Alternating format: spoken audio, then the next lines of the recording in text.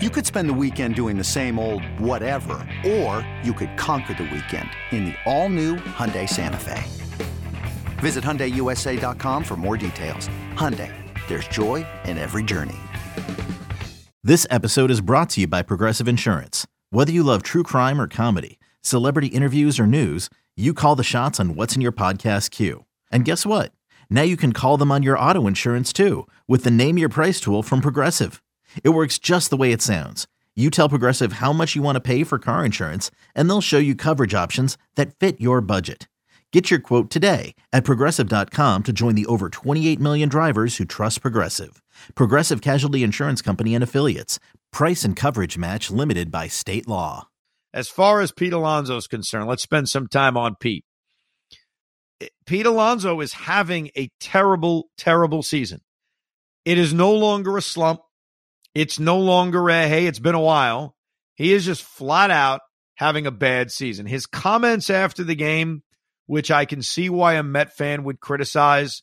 If you didn't see it, it was basically Pete saying about the positives he takes out of the finale. You know, the positives of that RBI single, the positives of his, I think he called it swing decisions, which sounds like a very Aaron Boone thing.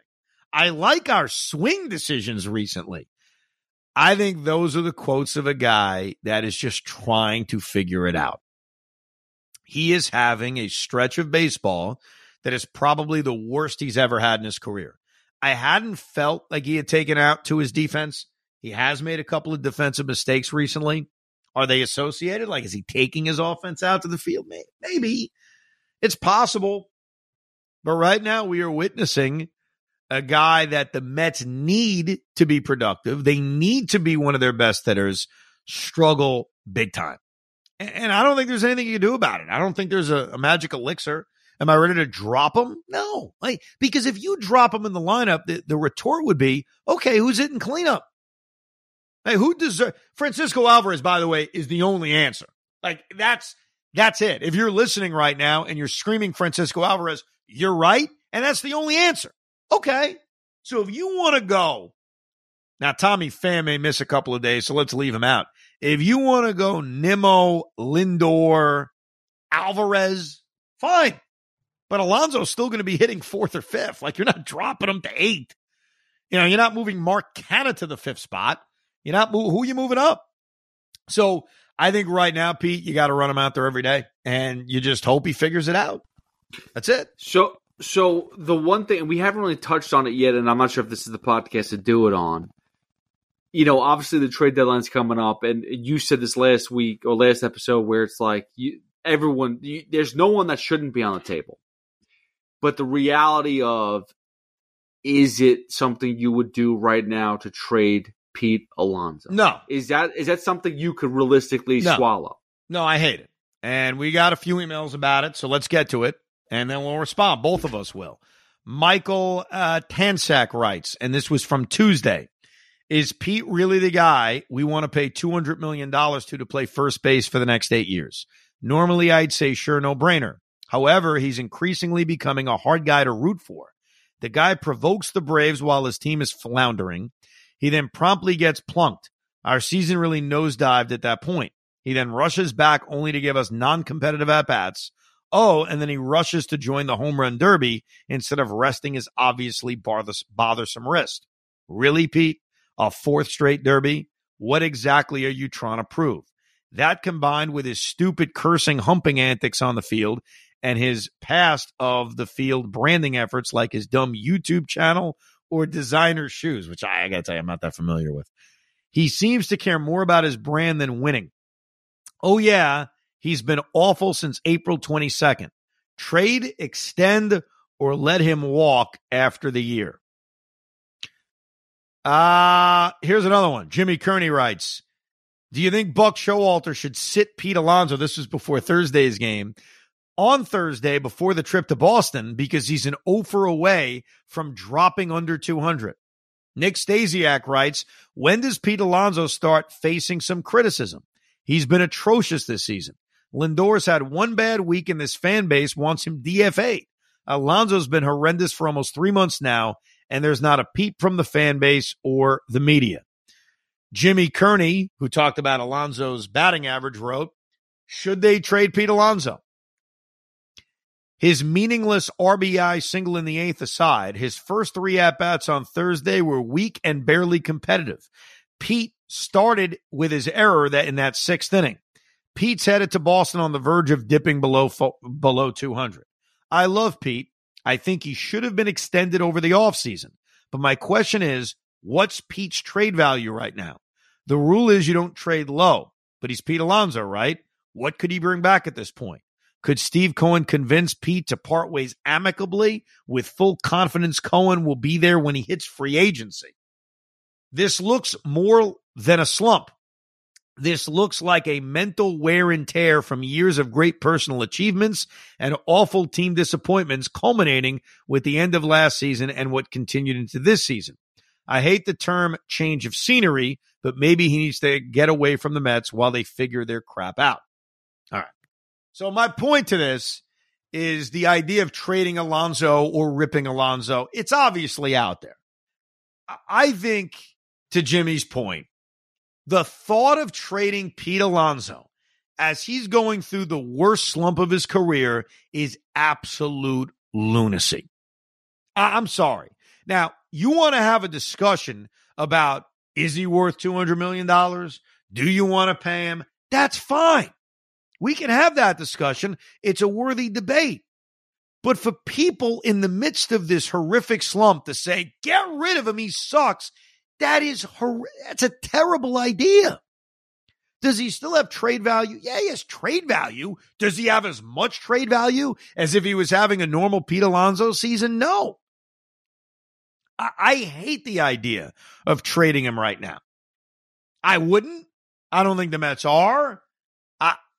I'm disgusted by the thought because it feels reactionary. That's the way it feels. It feels as if people are pissed at the way he's playing, which we all should be. He's not playing well, and thinking the answer is to trade him. It is not the answer to trade him. Not now. Not when he's almost under 200. We all know he's been having an awful year. That's why the email from Nick, who said, when is he going to face criticism? He is facing criticism. Now, if your question is, why is he not being booed at Citi Field? This is a debate we could have about many a player over many years. Homegrown guys will face the boos. It takes longer for them to face the boos than the guy who is a star elsewhere and got paid $35 million a year and underachieved early on. David Wright wasn't going to get booed as quickly as Carlos Beltran. He wasn't. Jacob deGrom was not going to get booed as quickly as Max Scherzer. He's not. And so Pete Alonso, who's a homegrown guy, who came up immediately and won Rookie of the Year and set the rookie home run record, we all know he's struggling right now. No one is denying that. No one is defending the way he's playing right now. But he's not going to face the same heat as the superstar that was acquired. I think it's pretty simple. That doesn't mean he isn't facing criticism. It doesn't mean people aren't realizing that he is having the worst year of his career and certainly the worst 2 months of his career. That aspect I disagree with. He is facing criticism. And talking about the offseason and trading him and not extending him, that will be a worthy discussion. But to trade him in the midst of the worst slump of his career right now, I hate the thought of that. And it bothers me when Met fans and Yankee fans do that. Like, now's the time to trade the guy who's having the worst year of his career. How about you do it when he's coming off a big year? Then you'll really maximize the guy's value. Well, a couple things. First of all, the reason why people are deflecting to Pete Alonso more now is because you can't complain about Lindor anymore. Like, he's getting his average back up. He's still set to hit like 30 home runs and 100-plus RBIs. The fact that Pete Alonso really has been stuck on the home runs where he is right now since he hurt his wrist, since he got hit by a pitch, he really hasn't done anything. But the couple defenses here, first of all, his defense, you could complain about. Recently, he's had a couple errors, couple moments. I don't know if it's included in today, but on record, he is 4 errors right now in the season. Maybe Right. 5th with the one today. So do you want to sit there and be like, oh, he's defensively, awful. He's terrible. First of all, you and I have talked about how much he's improved. I know he's made some bad plays in big spots recently, but it's not like it's been like that all season long. So that's the first thing. Second of all, you're talking about, like Pete Alonso right now, let's trade him. I mean, you could also look at Jeff McNeil. Brandon Nimmo, he's been the actual person that's been staying strong the whole entire season. But between McNeil, Marte, you go up and down this lineup, it's not very productive overall. So to sit there and look at the one player who, yes, he's supposed to be a leader, but why you look at there's other people that are getting paid way more money that should be more of this guy needs to go before Pete Alonso. I'm sorry. Yeah, I also don't necessarily agree with, well, he rushed himself back. He went to the home run derby. He's a bad guy. He cares more about his brand. I don't buy it. I think Pete Alonso's pressing right now. I think he wants to perform. He wants to hit. He wants to win. The other thing I don't agree with, and it was cited, I forget if it was in an email to Rico Bronya or it was a phone call on WFN, I apologize, was comparing this to 07, 08, 09 and the old debates me and Francesa used to have about the core being rotten. What was so weird about the Mets in 07 and 08 is that they were a good team. They had productive seasons from their star players, and they found a way late to choke. Specifically in 07, but they lost a hard-fought pennant race in 2008, and obviously they crumbled in 2009. The Mets right now are not choking necessarily in that they're just shitty. You know what I mean? Like, I think that's different. Like, it's easy to understand why the Mets are bad. You can explain it. Pete Alonso is having the worst year of his career.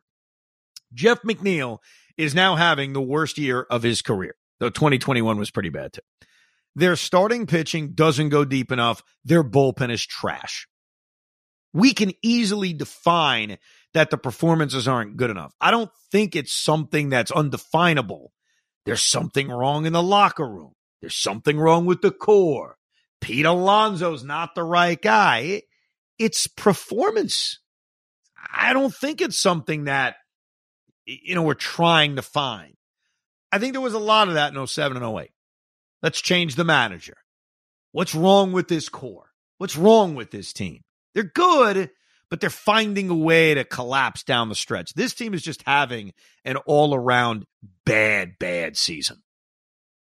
Francisco Lindor was on Mookie Betts' podcast. I ended up listening to the entire hour. I thought there was a lot of interesting things. It was pretty entertaining. I thought Mookie did a pretty good job. I thought Francisco was very endearing. There were 2 clips I cut that I sent to Hoff because I said, all right, I think this is interesting for the audience. Number 1, his reaction to the Steve Cohen press conference from a month ago. So we have the clip. Here's Francisco Lindor talking about our wonderful owner. And that day, if you remember what happened that day, Steve Cohen announced the day earlier he was going to meet the media. It was in the midst of their struggles. This is what Lindor said about that and the owner, Steve Cohen. Another day is here, and you're ready for it. What to wear? Check. Breakfast, lunch, and dinner? Check. Planning for what's next and how to save for it? That's where Bank of America can help. For your financial to-dos, Bank of America has experts ready to help get you closer to your goals. Get started at one of our local financial centers or 24/7 in our mobile banking app. Find a location near you at bankofamerica.com/talktous. What would you like the power to do? Mobile banking requires downloading the app and is only available for select devices. Message and data rates may apply. Bank of America NA, member FDIC. How do you feel about that? How was the clubhouse kind of when that went on, like when he said that? Yeah, no, that press conference, he kept it. So when he said it was at a press conference, he had a press conference, and he kept it very professional. He kept it real. And when you educating the subject, most of the time you're gonna be in tune with what's happening, right? And I respected it. I thought it was a great press conference, and he's right. Right, we got to play better. Yeah, we got to play better. I said it yesterday too. front offices can put the best team together and on paper. Yep. But if us, the players, don't execute and don't come out and do the job, it's not the best team. That's exactly what it is. I mean, that's. Yeah. I mean, I'm glad Francisco Lindor agreed that it's on the players. We need to be better. As we just discussed, you've got a lot of guys having bad seasons. So the players and Lindor himself took Steve Cohen talking honestly about the players underperforming well. They haven't exactly responded to it. It's not as if everybody's having a better season, because most guys aren't. The other thing, and I found this much more interesting, was the whole booing thing. Because remember when Lindor came over here in 2021, he found himself in the controversy of him and Baez giving all the Met fans the thumbs down. And he was hearing a lot of boos early on. He hasn't really heard a lot of boos this year. There may have been sports talk radio debate about Francisco Lindor, but at the ballpark, that has not translated. He has not heard a lot of boos. There's been a sprinkle of them, but I don't think he has necessarily been a target. I think the team has heard it when they've underperformed on certain nights, when there's been lifeless offensive performances, but I have not gotten the impression that Lindor has really gotten the treatment from Met fans this season, and it's tough to, because overall his home run and RBI numbers are pretty good. But here's what he said about being booed in New York City. Because I couldn't understand in the beginning. I got booed essentially 2 months. 2 months every day. Okay. You know, and I made the fair amount of my mistakes. You know? I wasn't hitting, and so they're doing it. I wasn't performing. They're letting me have it, and I didn't get it. I didn't understand it. I'm like, the thought that I always had was, man, I'm giving everything I got. I'm trying to put up a great show for my family, for the fans, for the organization, and for myself. It's just not. It's not translating. Mm-hmm. And I was making the mistakes, and then I finally understood. I talked to a lot of veteran players, and I talked to a lot of people that played the game here, and they said, and I also had conversations with people that were just fans. Okay. And they said, we just want the results. You could be anybody, and if the results are not there, you're gonna hear it. Mm-hmm. And that changed my mindset. It was like, oh, I got it. So I could get a base hit, they'll cheer, and I could strike out or roll over into a double play, and they're gonna boo me, or they're just gonna be mad. Yeah. Mm-hmm. Okay, I got it. It's the results.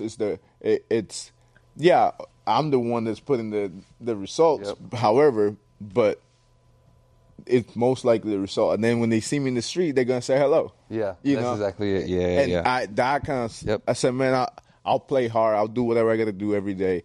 I just got to be better. Yeah, I've been saying that ever since I got here. I just got to be better. I'll probably say it the rest of my career. So how do you? That it's so funny and so simple. So Francisco Lindor essentially says, I didn't understand why they were booing me. I'm trying really hard. That's what he basically said. Like, yeah, I know I'm not playing well, I'm not perfect, but I'm trying hard. Why are they booing me?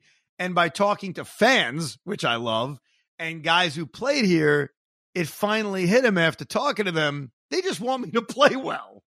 So for Francisco Lindor, and I don't think he's listening to Rico Brogna, but there were two reasons New York Met players get booed. And I'll attach names to it as well. There's guys who don't try. There are guys who don't hustle. And I'll give you a specific moment and specific play. Ricky Henderson in 2000. We think of him in 1999, but he was actually on the Mets in 2000 for the first brief part of the year. He had a double off the left field fence, and he thought it was a home run. And he did his dance, and he ended up at first base. And he got booed so loudly. Now, think about it. Result was there. Hit the ball off the wall. He did not run. There were other times where Ricky didn't run. Bobby Bonilla did not hustle. Acted like he didn't care. Had that smile on his face. Those guys were booed because of lack of effort. Guys are booed because of lack of effort. Then there are guys Doesn't matter how hard they try. Lindor's a great example. I think Francisco Lindor hustles 90% of the time. He is one of the better effort guys I've seen. Mike Piazza was a big effort guy too. He used to run out every ground ball, and I don't know if he got enough credit for it. David Wright, not as much. I'm going to call it like it is. Now, he never got booed for it because he's a homegrown guy, but there were ground balls left side of the infield David took his time on, kind of jogged down the line. Mike Piazza, though, he was so slow, so sometimes it's tough to see it because he's running in quicksand. But Mike Piazza used to bust on every play. Lindor hustles 90% of the time. But then you've got guys, doesn't matter how much they hustle, they're getting paid a lot of money. They come with a reputation from another team, and unless they're great, they're going to hear it. And here's what I would tell Lindor. I don't know if you heard this story. Mike Piazza got traded to the New York Mets in May of 1998. Mike Piazza came over here. The fan base is excited. They're all pumped up. Mike Piazza was a free agent at the end of the year. There was no guarantee Mike Piazza was going to remain a New York Met. And the time he was with the Mets in 98, he had 348. That's the highest batting average he ever had as a New York Met. He had 348. He had 23 home runs and 76 RBIs in 109 games. He had a 1,024 OPS, highest OPS he ever had as a New York Met. Mike Piazza heard boos a lot in 1998. Now, think about that for a second. How the F did Mike Piazza hitting 348 with a 1,024 OPS ever hear boos? And it pissed me off to no end. As a 15-year-old, I would not start a fight because I'd get my ass kicked, but I would ask people, like, why are you booing this guy? And the answer always was, because he don't come up with the big hit. Now, meanwhile, the guy's hitting 348. Like, was he never coming up with the big hit? The expectations for Mike Piazza when he first got here were so enormous that even upon hitting 348, he was getting booed. If Mike Piazza hitting 348 can get booed, then you bet your ass everybody who comes here with expectations will get booed. I'll tell you right now, let's not beat around the bush. Shohei Ohtani will get booed in this city because he's going to come here, if he ever did, with Elvis-like expectations. So Lindor, and I think he realizes it now, so I feel good about it, but Lindor now realizes, yeah, they're booing because I didn't hit a 3-run home run. They're booing because I didn't do what the unreal expectations are.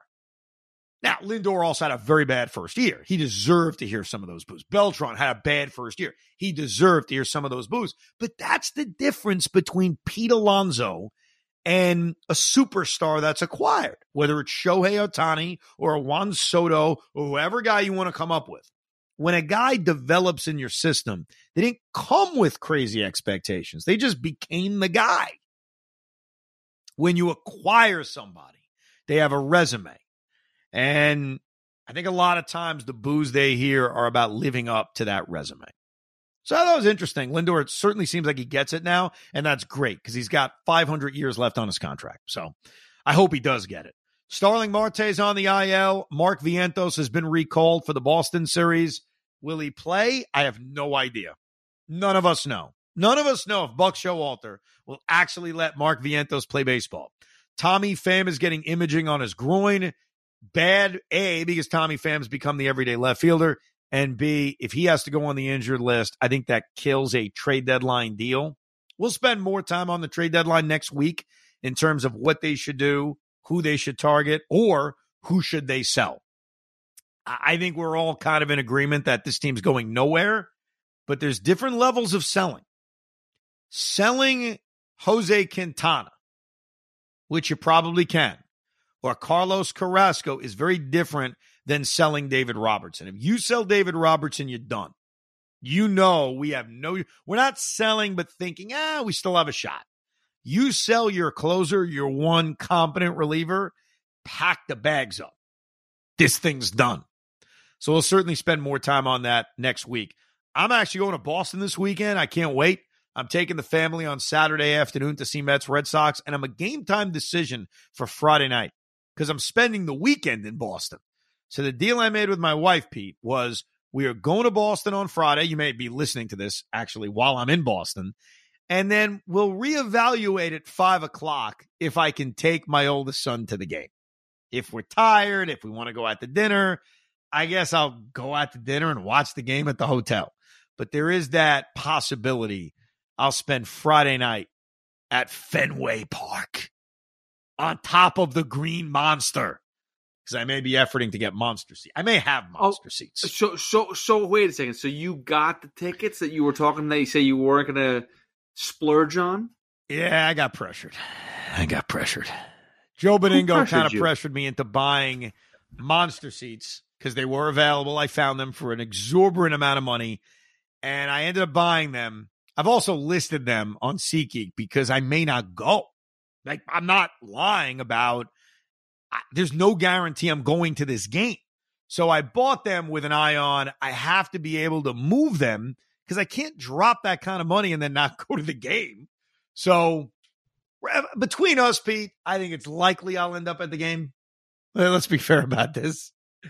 But I guess there's a possibility I sell them and don't go.